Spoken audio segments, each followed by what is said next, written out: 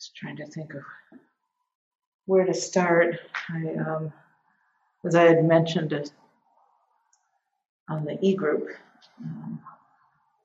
a couple of weeks ago, that I'd just finished a retreat with Luangpur Suchito, an online retreat.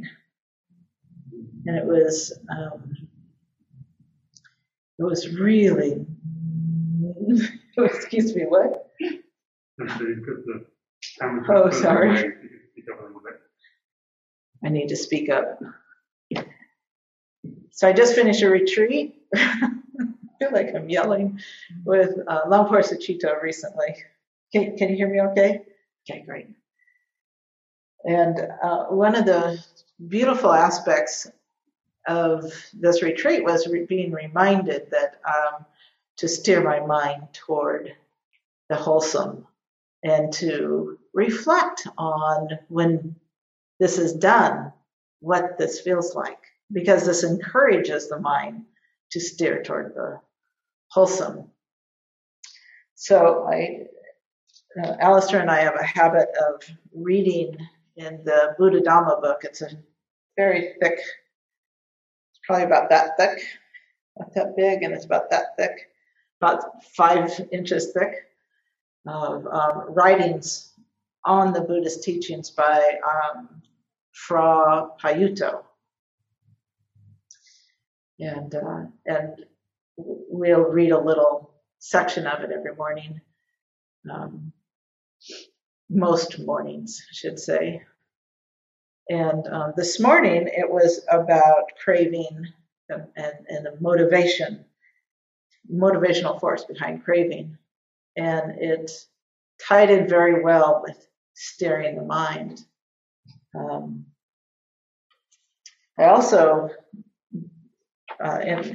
just now when I was down in my office for a second, I had this little paragraph that I read out last time I taught, or last time I shared, by Luangpur Pasano. And I just thought it was a really nice segue into, he's saying exactly the same thing that Ajahn, or Fra Payutto is saying.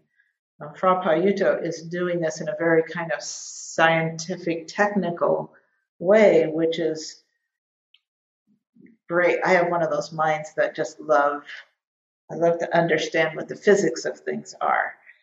So this is really great. And then it also though can lead me into thinking a lot. And then there's Luangpur Pasano, who just like cuts right to the chase and, just says it in very plain English. They're saying the same thing. So I thought it would be really interesting to just share, these different ways of expressing the exact same teachings, and then to just share a little example of in my own life of how I can see this in action. And so this was very short, don't hold back, teachings by Luangpur Pasano. I read this out last week. We need to see the truth of things in all situations and the wholesome response appropriate to Dhamma in a way that creates benefit and is grounded in freedom. There needs to be a real questioning within the heart. If truth and practice are not informing and supporting each other, then the whole path of freedom does not manifest. That balance is very difficult to actualize.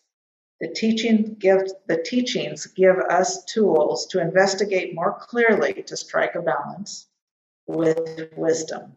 We need to learn to utilize wisdom to cut through and relinquish defilements, biases, and prejudices rather than to support them. And in a moment, I'll read how to do that. The technicalities of it all. And I just found this really, actually quite exciting.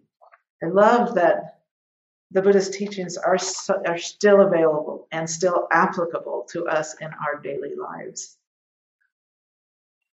So before I read this, I'm just going to share a brief example in my own life. The means and ends, craving as a motivating factor. What's the difference between wholesome craving and unwholesome craving, and how can we recognize how unwholesome craving, how clinging, and how not well placed craving leads to suffering, and well placed craving leads to the end of suffering. How can we start to recognize this pattern within our own lives so we can understand, am I clinging? Is this wholesome craving or unwholesome craving? What's going on here? And it's actually really simple. It's not easy to do because of our habits. So my example is very simple. When I was a young girl, my mother had 10 kids, and she was consistently throughout her life, throughout my life, she kept her house very clean. She was also a hoarder, but she was well organized in what she hoarded. And that didn't actually manifest until many years later. But anyway, as growing up, we as children were assigned particular jobs every weekend. So every Saturday we had a job, and it would last half the day. We had to clean something, windows, or wiping down the entire bathroom walls, or doing all the laundry, or all the ironing, or mending, or whatever it was. We were assigned to something. And I was not the most generous of children. I did not like, even at that age, to be told what to do. And I resisted my chores. Because I knew that if I resisted, and how I'd resist is just, I would go so slow. I would take forever to get a job done that my mom she would get frustrated and do it herself. And I knew this. So I kept doing it. I don't want to clean. So I'll wipe down the windowsills. Oh, just let me do it. Okay. As an adult, moving out on my own, having an apartment of my own, this habit didn't work well for me. I still didn't like cleaning. But that meant I had to live in a dirty, untidy house, and I had grown up in a very, very tidy house. So I started to clean, and I started to feel the benefits of a clean house versus the discomfort of an unclean house. And eventually it grew into a habit of enjoying cleaning the house, just seeing something out of place and picking it up. And that was, okay, this is just feeling good because it just feels good to put this away rather than to trip over it. It just feels good. So my habits began to change. And eventually, fast forward 50 years, and my mother's in a home, and she's losing she's in a facility, and she's losing her cognitive functions, and her house is getting really messy. And I live a couple miles away. It's a straight shot. So now I'm enjoying cleaning. So I'm going to her house, her apartment now, and I see it a bit messy, and I'm enjoying cleaning it up. And I always, once a week, I would bring her a big batch of flowers, throw out the old one. Now I'm enjoying this. And I'm not doing it for any reason other than it's just enjoyable. It's enjoyable to sparse, make it look pretty. By this time, my mother doesn't even know who I am. But she tells me one day, I've always wanted to have a daughter like you. And I told her, that's good because I am your daughter. So I'm getting joy now out of just naturally, the natural action of the natural wholesomeness of an action, as opposed to trying to, get away with something. or even trying to get my mother to admire me. It was, I don't need that anymore. So anyway, you'll see how that story came up for me when I read this. It's only 5 minutes. I also typed it up this morning, and in rereading it, realized I had made several typos. So I did scratch a bunch of things out and put little words in there myself that of what Paiute had actually said, which means I might hesitate in trying to read this because it's a bit of a mess. But means and ends, craving as a motivating force. This is just 5 minutes long. When one gets to the heart of the matter, one recognizes that craving, tanha, that's the unwholesome craving, that craving, in fact, is not a genuine motivation for action, because the act itself is not the priority for the craving. Craving desires to consume and acquire things that provide one with pleasure. Wholesome desire, chanda, on the other hand, wishes for true completion and fulfillment of all things with which one engages. This dichotomy provides for complexity in regard to action and non-action. So here's an example. A person is endowed with wholesome enthusiasm. She sees the interior of a house and wants it to be clean. She wishes for this dwelling to exist in a state of completeness. If it is dirty, she wishes for it to be clean and picks up a broom and sweeps the floor. She derives joy and contentment both from sweeping, which is the cause for the desired results, and from witnessing a clean space, which is the direct result from seeing. And I just want to point out how this is a wholesome desire, that it's beautiful in the beginning. It arises because it's like, oh, I want this place to be clean. It's beautiful in the beginning. It's beautiful in the middle. I'm enjoying sweeping. And it's beautiful in the end. Oh, this is clean. This feels good. It's beautiful in the beginning. It's beautiful in the middle. And it's beautiful in the end. And she recognizes this.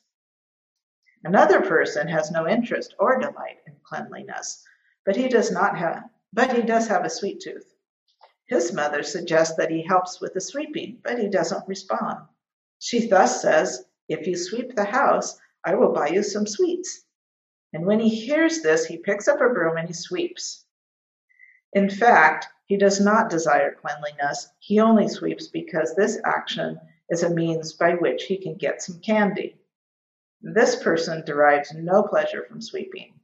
He may even find it irritating, and he is not determined to do a good job. His mother may need to constantly supervise him. This is because sweeping is the cause for a clean house, which is not the results he desires. His happiness will have to wait until he gets the sweets. You see the difference there? He's suffering. It's not beautiful in the beginning. I don't want to sleep. I'm not going to respond to your request. I don't want to do that. There's irritation, and that is suffering. So it's not beautiful in the beginning. And then he sweeps and he's not enjoying sweeping. It's not a pleasure because he hasn't yet got what he wants. And then he's done. He doesn't even do a good job at it because the act of sweeping is not why he's doing it. He's doing it because he's going to get the reward of sweets in the end. When craving leads to an avoidance of action, it may manifest in the form of laziness, whereby one clings to pleasurable sensations. Alternatively, it may manifest in the form of fear, say by being afraid of encountering some form of discomfort while performing an action, or being anxious of losing self-importance. When action is needed for craving to get what it wants, that is, increased sensual pleasures or reinforced self-importance, craving urges inaction without considering whether positive effects derived from acting maybe forfeited. So when my mom asked me to wipe down the windowsills, I didn't think about the benefits of wiping down the windowsills. I thought about, I don't want to. I don't want to do this. What's the reward for me?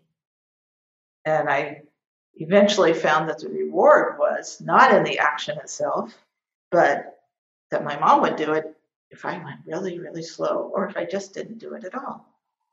Then she'd do it. And that to me I thought that was a reward, and that's delusion. That is thinking I won, and I really lost.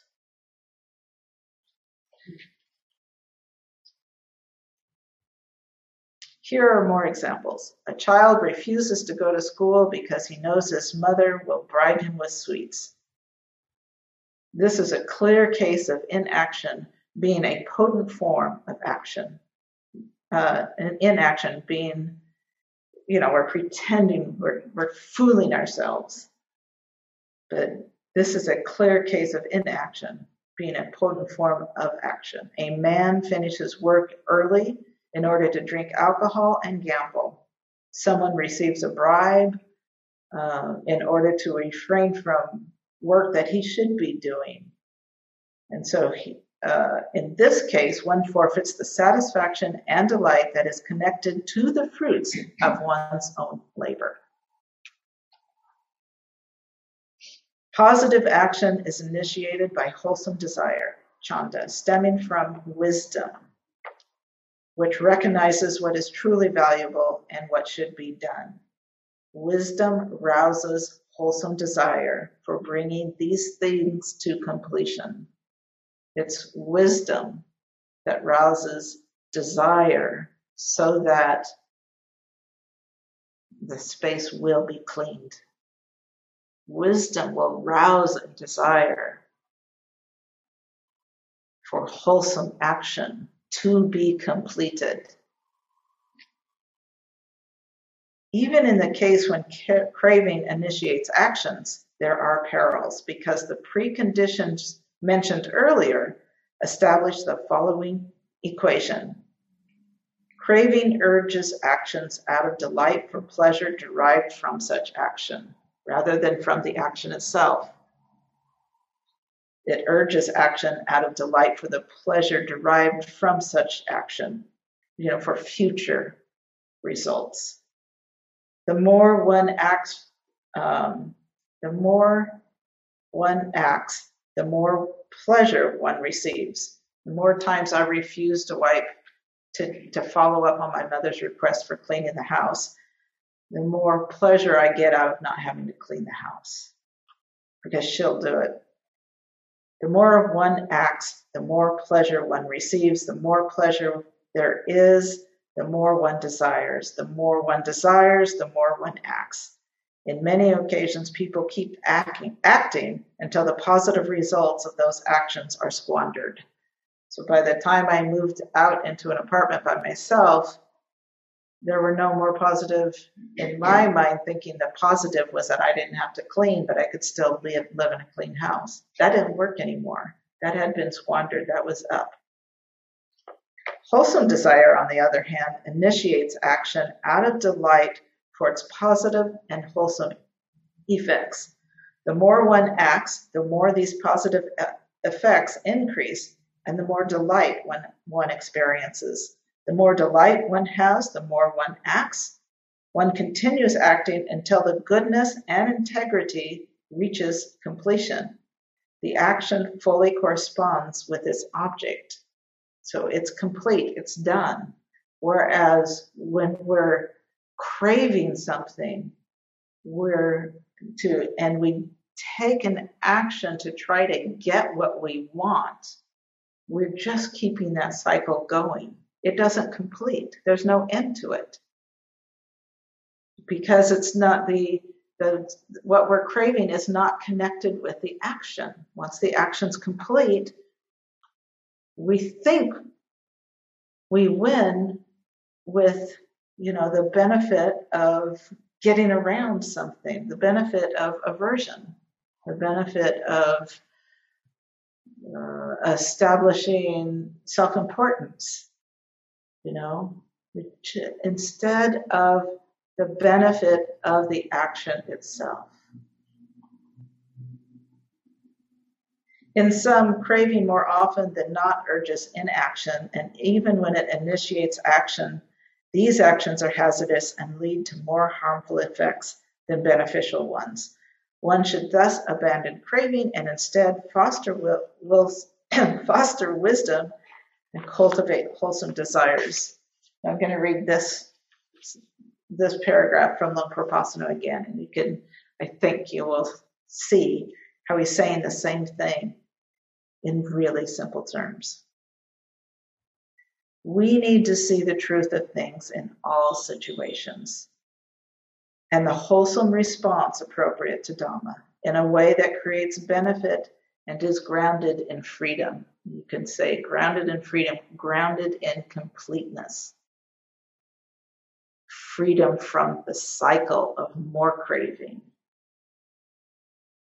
There needs to be a real questioning within the heart. If truth and practice are not informing and supporting each other, then the whole path of freedom doesn't manifest.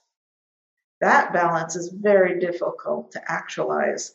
The teachings give us tools to investigate more clearly, to strike a balance with wisdom.